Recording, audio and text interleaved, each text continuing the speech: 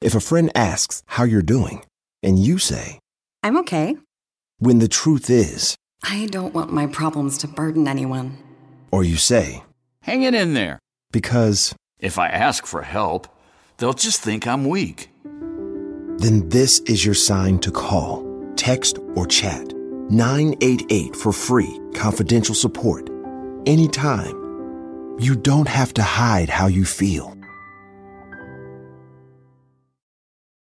The living room is where you make life's most beautiful memories. But your sofa shouldn't be the one remembering them. The new life-resistant, high-performance furniture collection from Ashley is designed to withstand all the spills, slip-ups, and muddy paws that come with the best parts of life. Ashley high-performance sofas and recliners are soft, on-trend, and easy to clean. Shop the high-performance furniture in-store or online at ashley.com. Ashley, for the love of home. Before we get started, a warning. This episode includes a brief mention of suicide. Please take care while listening. The very first modern credit card wasn't invented until the 1950s. And in the 1980s, credit card use was growing fast. You can have it the way you want it with Visa. I want convenience. So was credit card fraud. Looking at it from today is amateurish. But back then, identity theft wasn't as easy as it is now. That's David Barton. He was a police sergeant in the white-collar crime unit in Kansas City, Missouri in 1981. He's the guy from the last episode who was watching the evening news and realized Robert Richardson was actually someone else, James Lewis. Barton was seeing more and more credit card fraud cases come across his desk. And in Kansas City, there was one guy who seemed to have a prolific operation. This thief wouldn't just wait outside the victim's mailbox to swipe the card when it arrived at someone's house. Instead, he'd apply for new cards in the target's name, and then have those cards sent to an address the victim had no idea about. So it was like, okay, well, I get it. This is how he's doing it, is they're setting these up with rural mailboxes. Meaning they're just putting them in the ground? Yep. Actually, it was a bucket of concrete with the pole and the mailbox, so that all you had to do was wheel it up and stick it on the end. It was a fake mailbox. Well, the mailbox was real, but it wasn't associated with an actual house. This is how we got postal inspection involved, because some of the mail carriers caught on real quick. So wait a minute, this isn't right. Once they caught on to these mailboxes that didn't seem legit, the boxes would disappear. But if the mail carrier didn't catch on and the mail started coming to that address, that's when the fraud would continue. So Barton took the next step. We set up a surveillance, 24-hour surveillance on this. It was on Swartz Road in Kansas City, Kansas. Kansas City, Kansas, right over the river from Missouri. And Swartz Road is one of the spots where there still was a mailbox standing there in a bucket of concrete, along a narrow road dotted with houses. They parked their surveillance van outside one of the yards. One day, the detective in the van said, they're picking up the mailbox now.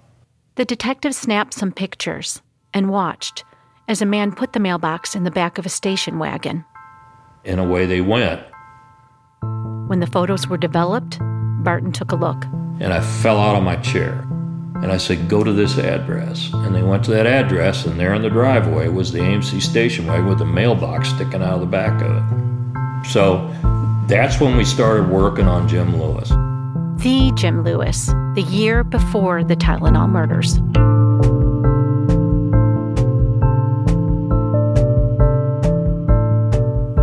I'm Stacey St. Clair. And I'm Christy Katowski. This is Unsealed, the Tylenol murders. Episode 4, Gone to the Lake.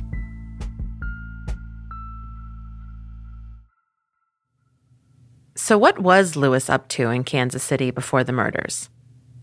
He had a tax business which he ran with his wife, Leanne. And there were a number of his clients that he had ripped off and some people that he had befriended. To move forward with this fraud case Barton was working on, he paired up with Rich Schollenberger. He was the postal inspector in Kansas City at the time. We investigate theft of mail fraud. There's a lot of different federal laws that we investigate. And they had a lot of tools at their disposal, like tracking devices. Like a brick, maybe a little bit smaller than the size of a brick. They were a little more basic back then. It had a little antenna that would hang down so you could get reception, and then... He put one on Lewis's station wagon. So I crawled underneath his vehicle. I think it was like 5 a.m, because, of course, we don't want to be seen. So we were able to follow him at a distance and know when he stopped, and then we could pull into that area after he's pulled away and see if there's boxes there or whatever. They watched as Lewis hit up the planted mailboxes around town, ones they hadn't even known about. And they followed him to libraries, where he was researching corporate records and city directories. Next step was to search Lewis's home. The team got a search warrant and headed over to Lewis's single-family house on Troost Avenue in Kansas City.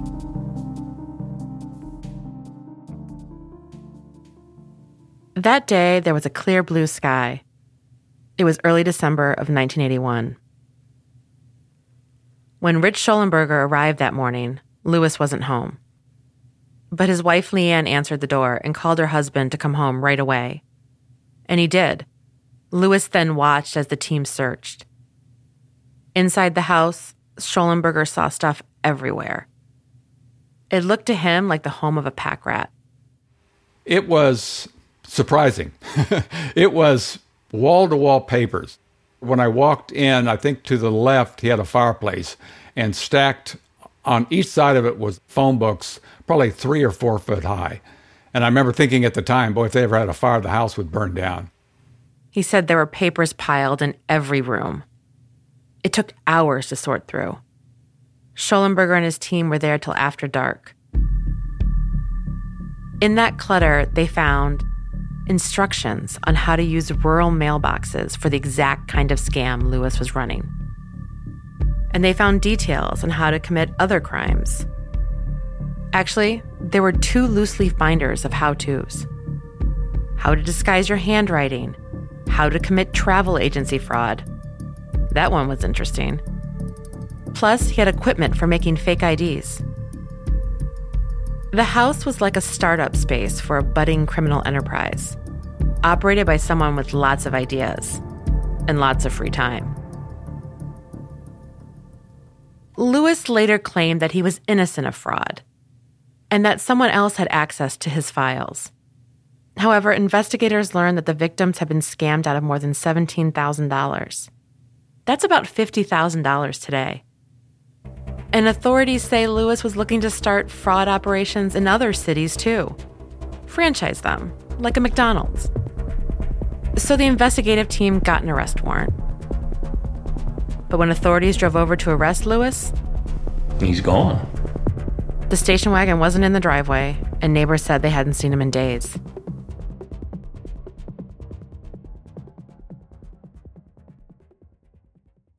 After that, David Barton moved on to other cases and transferred to an entirely different unit. He didn't catch wind of Lewis again until that moment, almost a year later, that you already know about, when Barton saw Lewis on TV. Wanted, in connection to that extortion letter that he'd sent to Johnson & Johnson.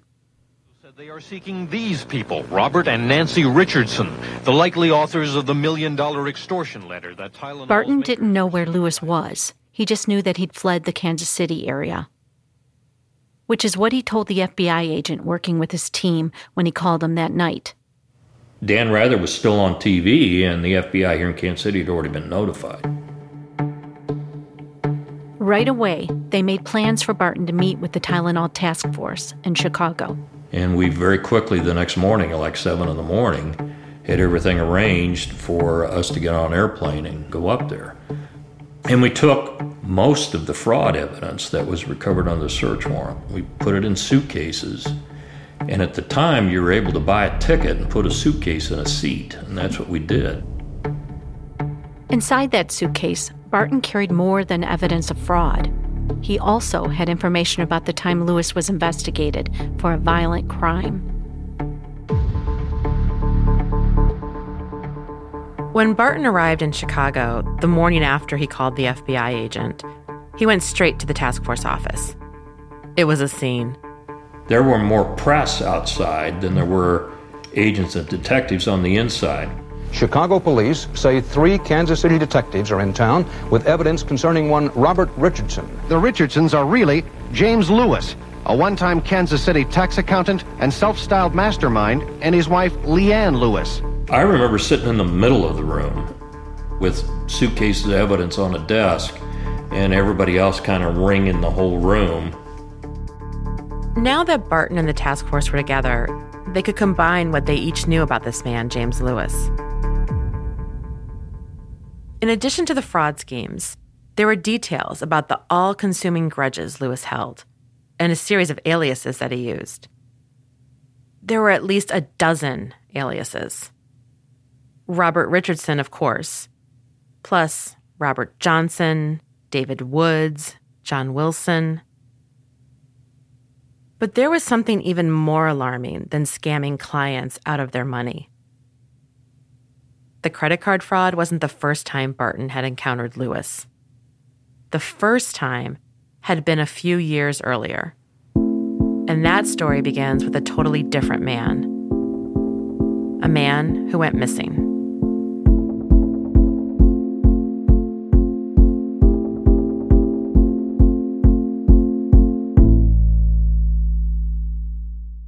If a friend asks how you're doing, and you say, I'm okay. When the truth is, I don't want my problems to burden anyone. Or you say, Hang it in there.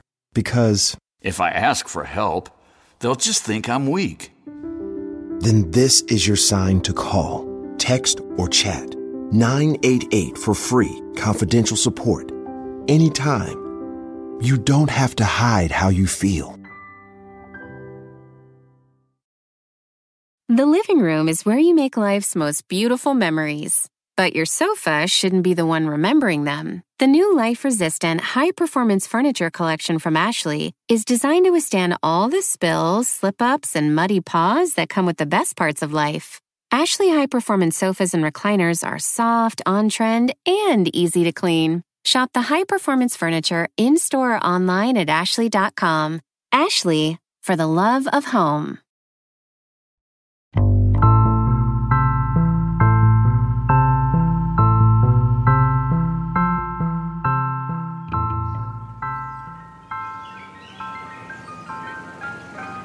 It was July 1978 in Kansas City, Missouri. In the 1970s, Kansas City was a nice, mid-sized town to live in. It was affordable and walkable. Even the downtown area had a suburban neighborhoody feel. Big homes, green lawns, a wave to your neighbors kind of place. Especially in the part of town where a man named Raymond West lived. By 1978, Raymond was in his early 70s. He was a meticulous man who wore a wig and glasses. His cousin, John West, told us that Raymond had a good sense of humor. He did have a car he was driving at a stoplight and got yelled at for his long hair that he needed a haircut. And he politely took his wig off and waved to the guy that said it. So he was a lot of fun to be around. He was, always had a smile on his face, but he wasn't a flashy person at all, huh? And if it was a convertible, it wasn't a new one. It would have been an old, probably beat-up one. He counted his pennies. He only wrote checks for groceries or necessities, and it wasn't much every week that he did, and he saved his money. Raymond had about $40,000 or $50,000 saved up back in 1978. He was living the retired life. He loved to garden and read the newspaper. He took care of his home, a bungalow with red and white awnings. His front yard was surrounded by rose-trimmed sidewalks, and he loved to walk and wave to his neighbors. It was that close-knit that everybody knew basically what everybody was doing. They just all always looked out for each other. Raymond often helped his neighbors out with chores. He was considered, quote, one of the good Samaritans of the neighborhood. He liked to be at home and, sometimes sit on his porch and wave to the neighbors as they walked by or whatever, so. Once a week, he went to a nearby flower shop. He would give his old newspapers to the florist for wrapping flowers. And he collected small figurines. He had a whale of a collection in his house. It was his pride and joy. But in July of 1978, Raymond's relatives were worried. We kind of had a feeling, I think, deep down that something wasn't right and it wasn't going to be good. Raymond's friend Charles Banker was worried too. Banker hadn't heard from Raymond in a few days. The two of them were close friends. They had the kind of friendship where it was weird to go more than a few days without being in touch. Banker wanted to check on him. So he and his wife drove over to Raymond's house. When the Bankers got there, Raymond's car was in the garage, but it seemed like no one was home. The Bankers noticed something about Raymond's front door. It was padlocked. So they went around the back of the house. The back door was also locked. And there was a board holding up the door from inside. Banker went up to Raymond's bedroom window. He stood in a flower pot to take a look inside. Raymond had Venetian blinds, and the blinds were open, just a few inches above the windowsill. Through the window, Banker saw the bed was unmade and the sheet was pulled back, but no sign of Raymond. Banker called the police.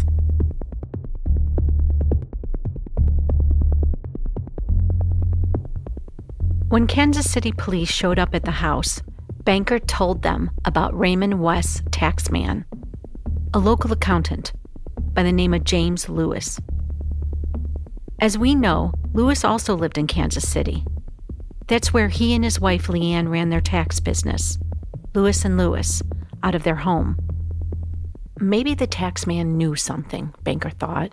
He wanted the police to find out. He was the one that pushed the department that there's something wrong, that Raymond West something bad's happened to him.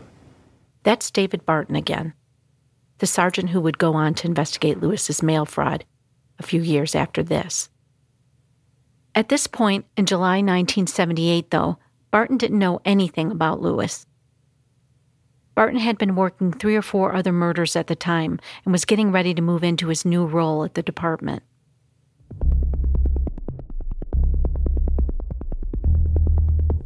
We're going to tell you the next part of this story as far as our documents and interviews can take us. The Kansas City Police Department has refused to provide records to us. But we did get our hands on 3 detailed memos that gave us a fuller picture. And during our investigation, we drove out to Kansas City and talked to a few key sources who helped fill in the details. One of those people was James Bell, and in 1978, I was an assistant Jackson County prosecuting attorney. When police contacted Lewis, this is what Lewis said, according to those records. Jim Lewis claimed that he'd gone to the Lake of the Ozarks with his girlfriend, and that's why he wasn't responding when Mr. Banker went over there to see about his friend. That would have made sense. It was a summer weekend in the Midwest, where July was hot and humid. A perfect time of year for Raymond to take a trip to the lake. But that didn't make sense to his friend Banker, because Raymond didn't have a girlfriend. And Banker was pretty sure Raymond wouldn't leave town without telling him. After the police talked to Lewis, James Lewis himself called Charles Banker. And according to the memos we obtained, Lewis told Banker a different story. That their friend Raymond went on a trip to the Missouri Historical Society, not the Ozarks. Raymond would be back in 3 or 4 days. And according to one memo, Lewis said Raymond was all right. But Banker was still worried, so he tried to call his friend. No answer. Banker decided to file a missing persons report with the Kansas City police. And he went back to Raymond's house. It had been about 3 days since anyone had seen him. At first, when Banker got to the house, it seemed like everything was the same as it was before. Padlock was still in place. Rear door was still secure. Car was still in the garage. But something was different. Raymond's front door had a note on it, which read that Mr. West has gone to the Ozarks for 3 to 4 days. For further info, contact Jim. The note was on Lewis and Lewis stationery.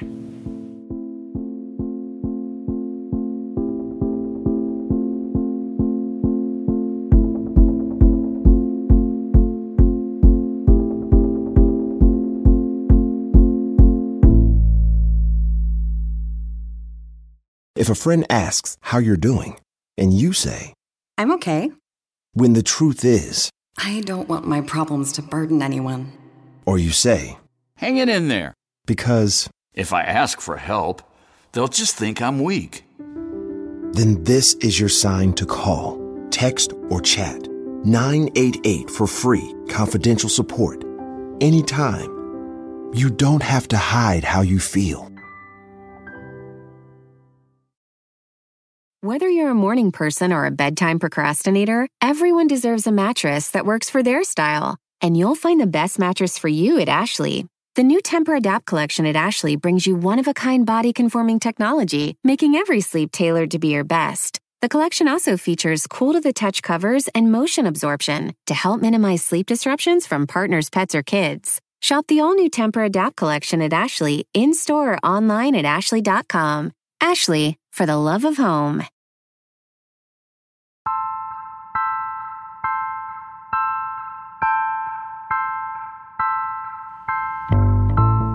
The note on the door wasn't the only thing that Banker noticed when he was at Raymond's home again. He saw something in Raymond's bedroom window, too. Raymond's Venetian blind. Before, it had been raised just enough that Banker could see inside the bedroom. And now the shade has been lowered, which told him that someone had been inside his house. Banker called the police again. When they got there, the police forced their way inside, and Banker followed.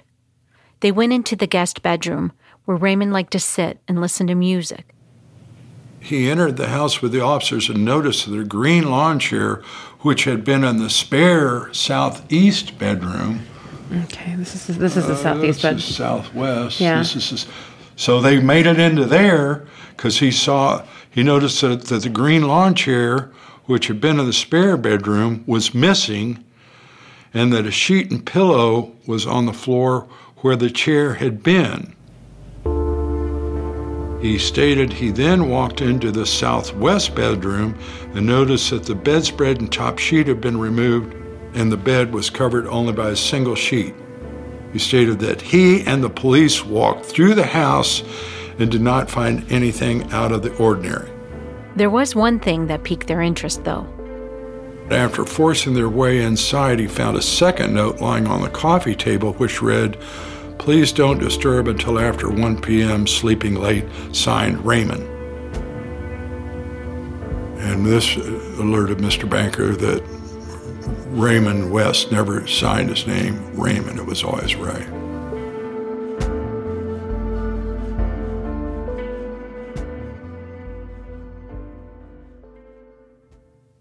Banker decided to change the padlock on the door.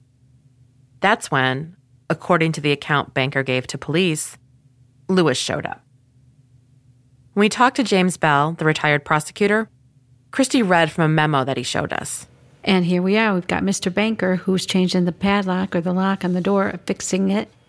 And James Lewis drives up, ran up to the front porch and asked him, "What the hell are you doing?" Then he told Lewis that he was putting new locks on the house and he could tell that Lewis was very mad but did not say anything else to him. Lewis was standing close to him and breathing heavily. Picked up the hammer. Lewis held the hammer that Banker had been using to change the padlock, but Banker kept working. He told police that Lewis, fuming, got back in his car. And then he went and acted like he was driving off, but instead he went down and a block away and parked behind a delivery van. And Banker and his buddy saw Lewis hiding behind the delivery van, so they decided to wait him out.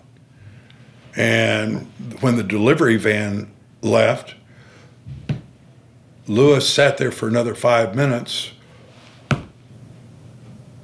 and finally Lewis drives off.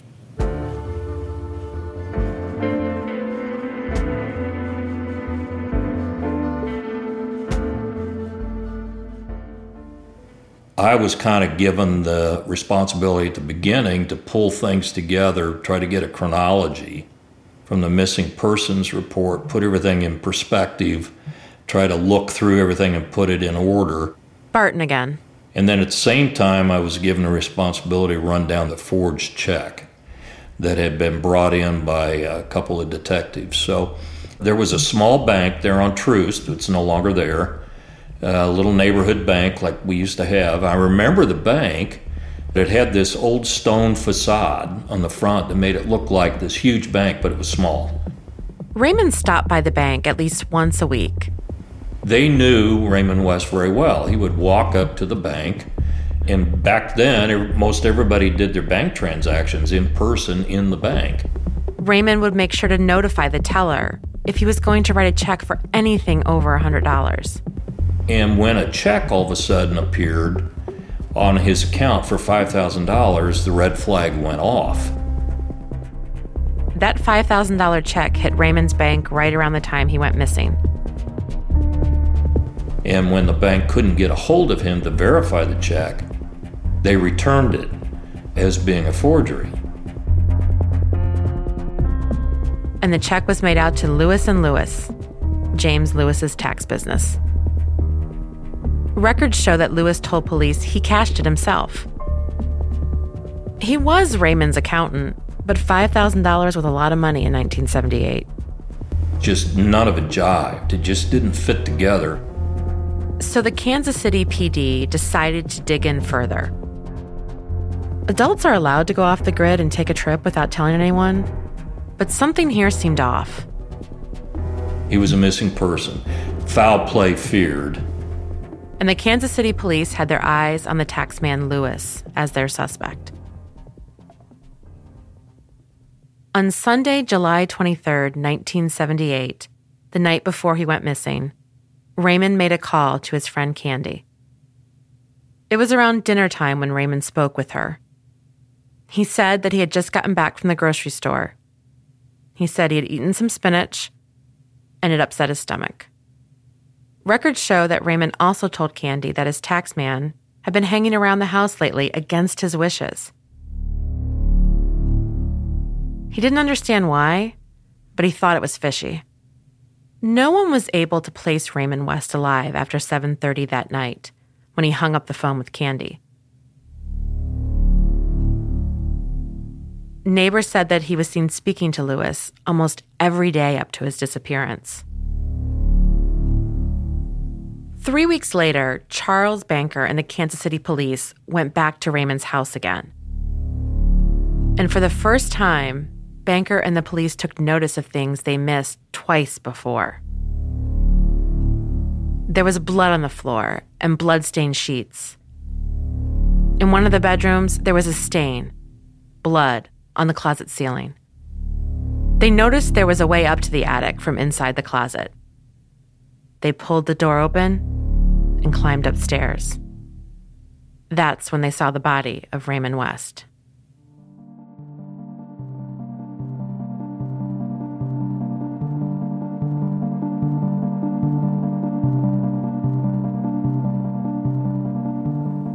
A few decades before James Lewis was a taxman in Kansas City, he was a little boy growing up in rural Missouri. He didn't have an easy upbringing. When we started diving into the story, we interviewed lots of people who crossed paths with Lewis over the years. Their memories filled in the life of a man with big ideas. Some of the most telling details about Lewis's life come from the thousands of pages of court transcripts, parole documents, and psychological assessments about him. We've combed through all of them. Lewis was born in 1946, Memphis, Tennessee, into a poor family. He was the last child of 7. His birth name was Theodore Elmer Wilson, but we're going to keep calling him James Lewis, or Lewis, because that's what he has gone by most of his life. His birth father abandoned the family when he was a baby. His birth mom moved the kids to Missouri, and shortly after that, she abandoned them too. When Lewis was 2, a couple named Floyd and Charlotte Lewis became his parents. They adopted him and renamed him James. The family lived on a small farm near Joplin in southwest Missouri. Lewis was a quiet kid and kind of a loner. He didn't have a lot of friends. When Lewis was 12, his father died. His mother eventually remarried, and Lewis gained a stepfather. Federal records detail what happened next. When Lewis was 19, he went missing for 2 days. He was found in a shallow farm pond, and it was assumed that he was attempting to drown himself. When Lewis was brought home after the incident, he was furious. He demanded the key to his stepfather's gun cabinet. His stepfather resisted. And that's when Lewis allegedly bruised and broke his stepfather's ribs and threatened him and his mother with an axe. His stepfather filed an assault complaint, and Lewis was arrested later that day. Lewis's mother filed a petition to put him in a mental institution. The criminal complaint was dismissed, but Lewis was committed to the Missouri State Hospital.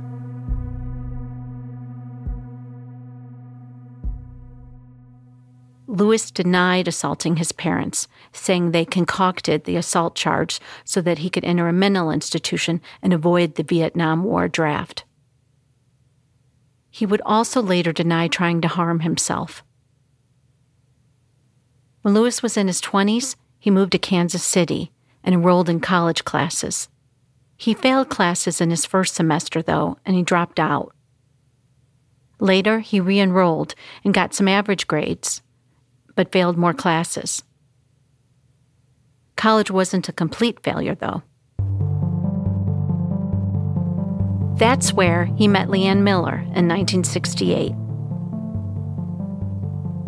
They dated for less than a year and then got married. Leanne's background was different from Lewis's. She was tight with her parents. They even gave Leanne and Lewis a house as a gift. Leanne and Lewis settled down in a bungalow and started a family. Their neighborhood was Midtown, Kansas City. They seemed to like the bustle of a city. In June 1969, they had a baby girl. Her name was Toni. The FBI reports say that Lewis was a committed parent. He also took a clinical interest in his baby daughter. Toni was born with some health complications. She had Down syndrome and a heart defect. When she was about 3 months old, she had a major heart surgery. She survived the surgery, and Leanne and Lewis became very active in a support group for parents of children who have Down syndrome. In 1970, when Toni was still a baby, Lewis started working at a local tax business. The owner said he hired Lewis because of his good handwriting, even though his skill in tax preparation was mediocre. One day at work, Lewis and his boss got into an argument over a calculator. National Archive records say that Lewis threatened to kick his boss's teeth down his throat. He never did, but he did stop working for that guy. Later, Lewis said his former boss made up the story because he was angry at him for what he did next. Leanne had accounting experience, so the couple decided to open a business together. They called it Lewis & Lewis Tax Service. and worked from a home office. They did have some happy customers, but later an IRS agent would categorize his work as sloppy. Lewis took offense to that. Leanne's parents also had an opinion about the business. From their perspective, it seemed like Leanne carried the load, while Lewis was just sitting around thinking. In their opinion, Lewis didn't seem all that busy working. But he was doing more than just sitting around thinking. A lot more.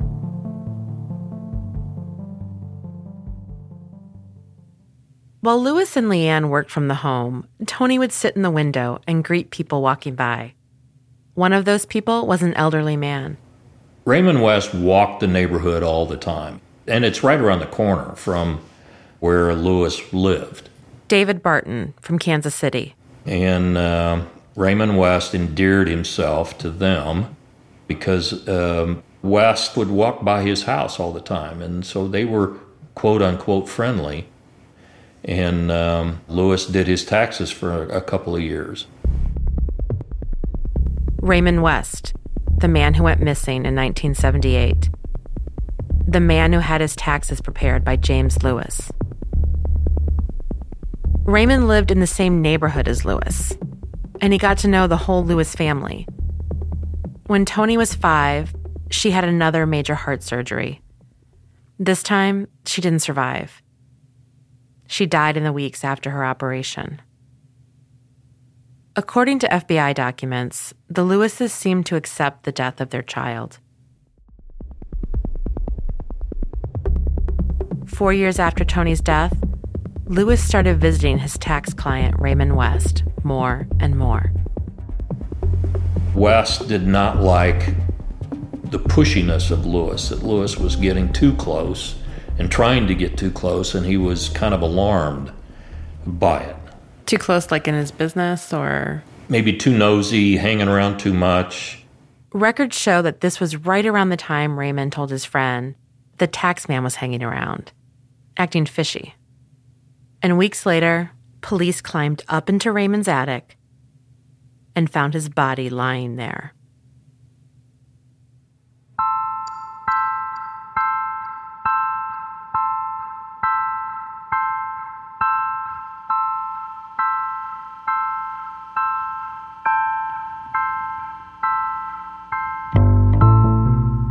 For exclusive details about the Tylenol murders and a transcript of this episode, visit chicagotribune.com/Tylenol murders.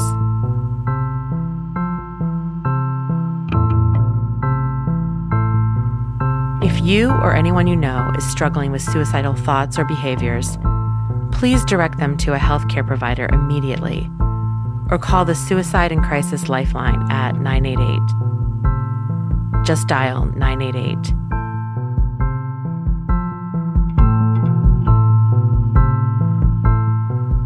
Unsealed, The Tylenol Murders is executive produced by Will Malnati from At Will Media and Mitch Pugh from the Chicago Tribune, in association with AudioChuck.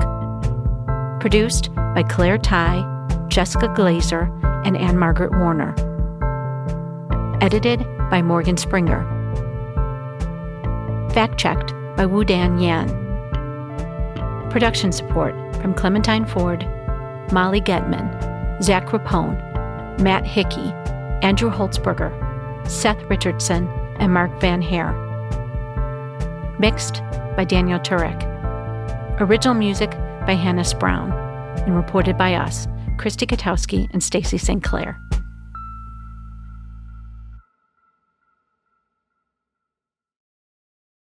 If a friend asks how you're doing, and you say, I'm okay. When the truth is, I don't want my problems to burden anyone. Or you say, hang it in there. Because if I ask for help, they'll just think I'm weak.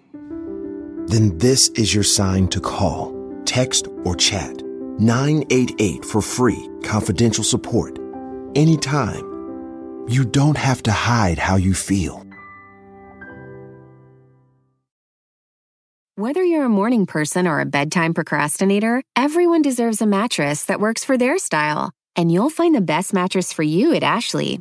The new Tempur-Adapt collection at Ashley brings you one-of-a-kind body-conforming technology, making every sleep tailored to be your best. The collection also features cool-to-the-touch covers and motion absorption to help minimize sleep disruptions from partners, pets, or kids. Shop the all-new Tempur-Adapt collection at Ashley, in-store or online at ashley.com. Ashley, for the love of home.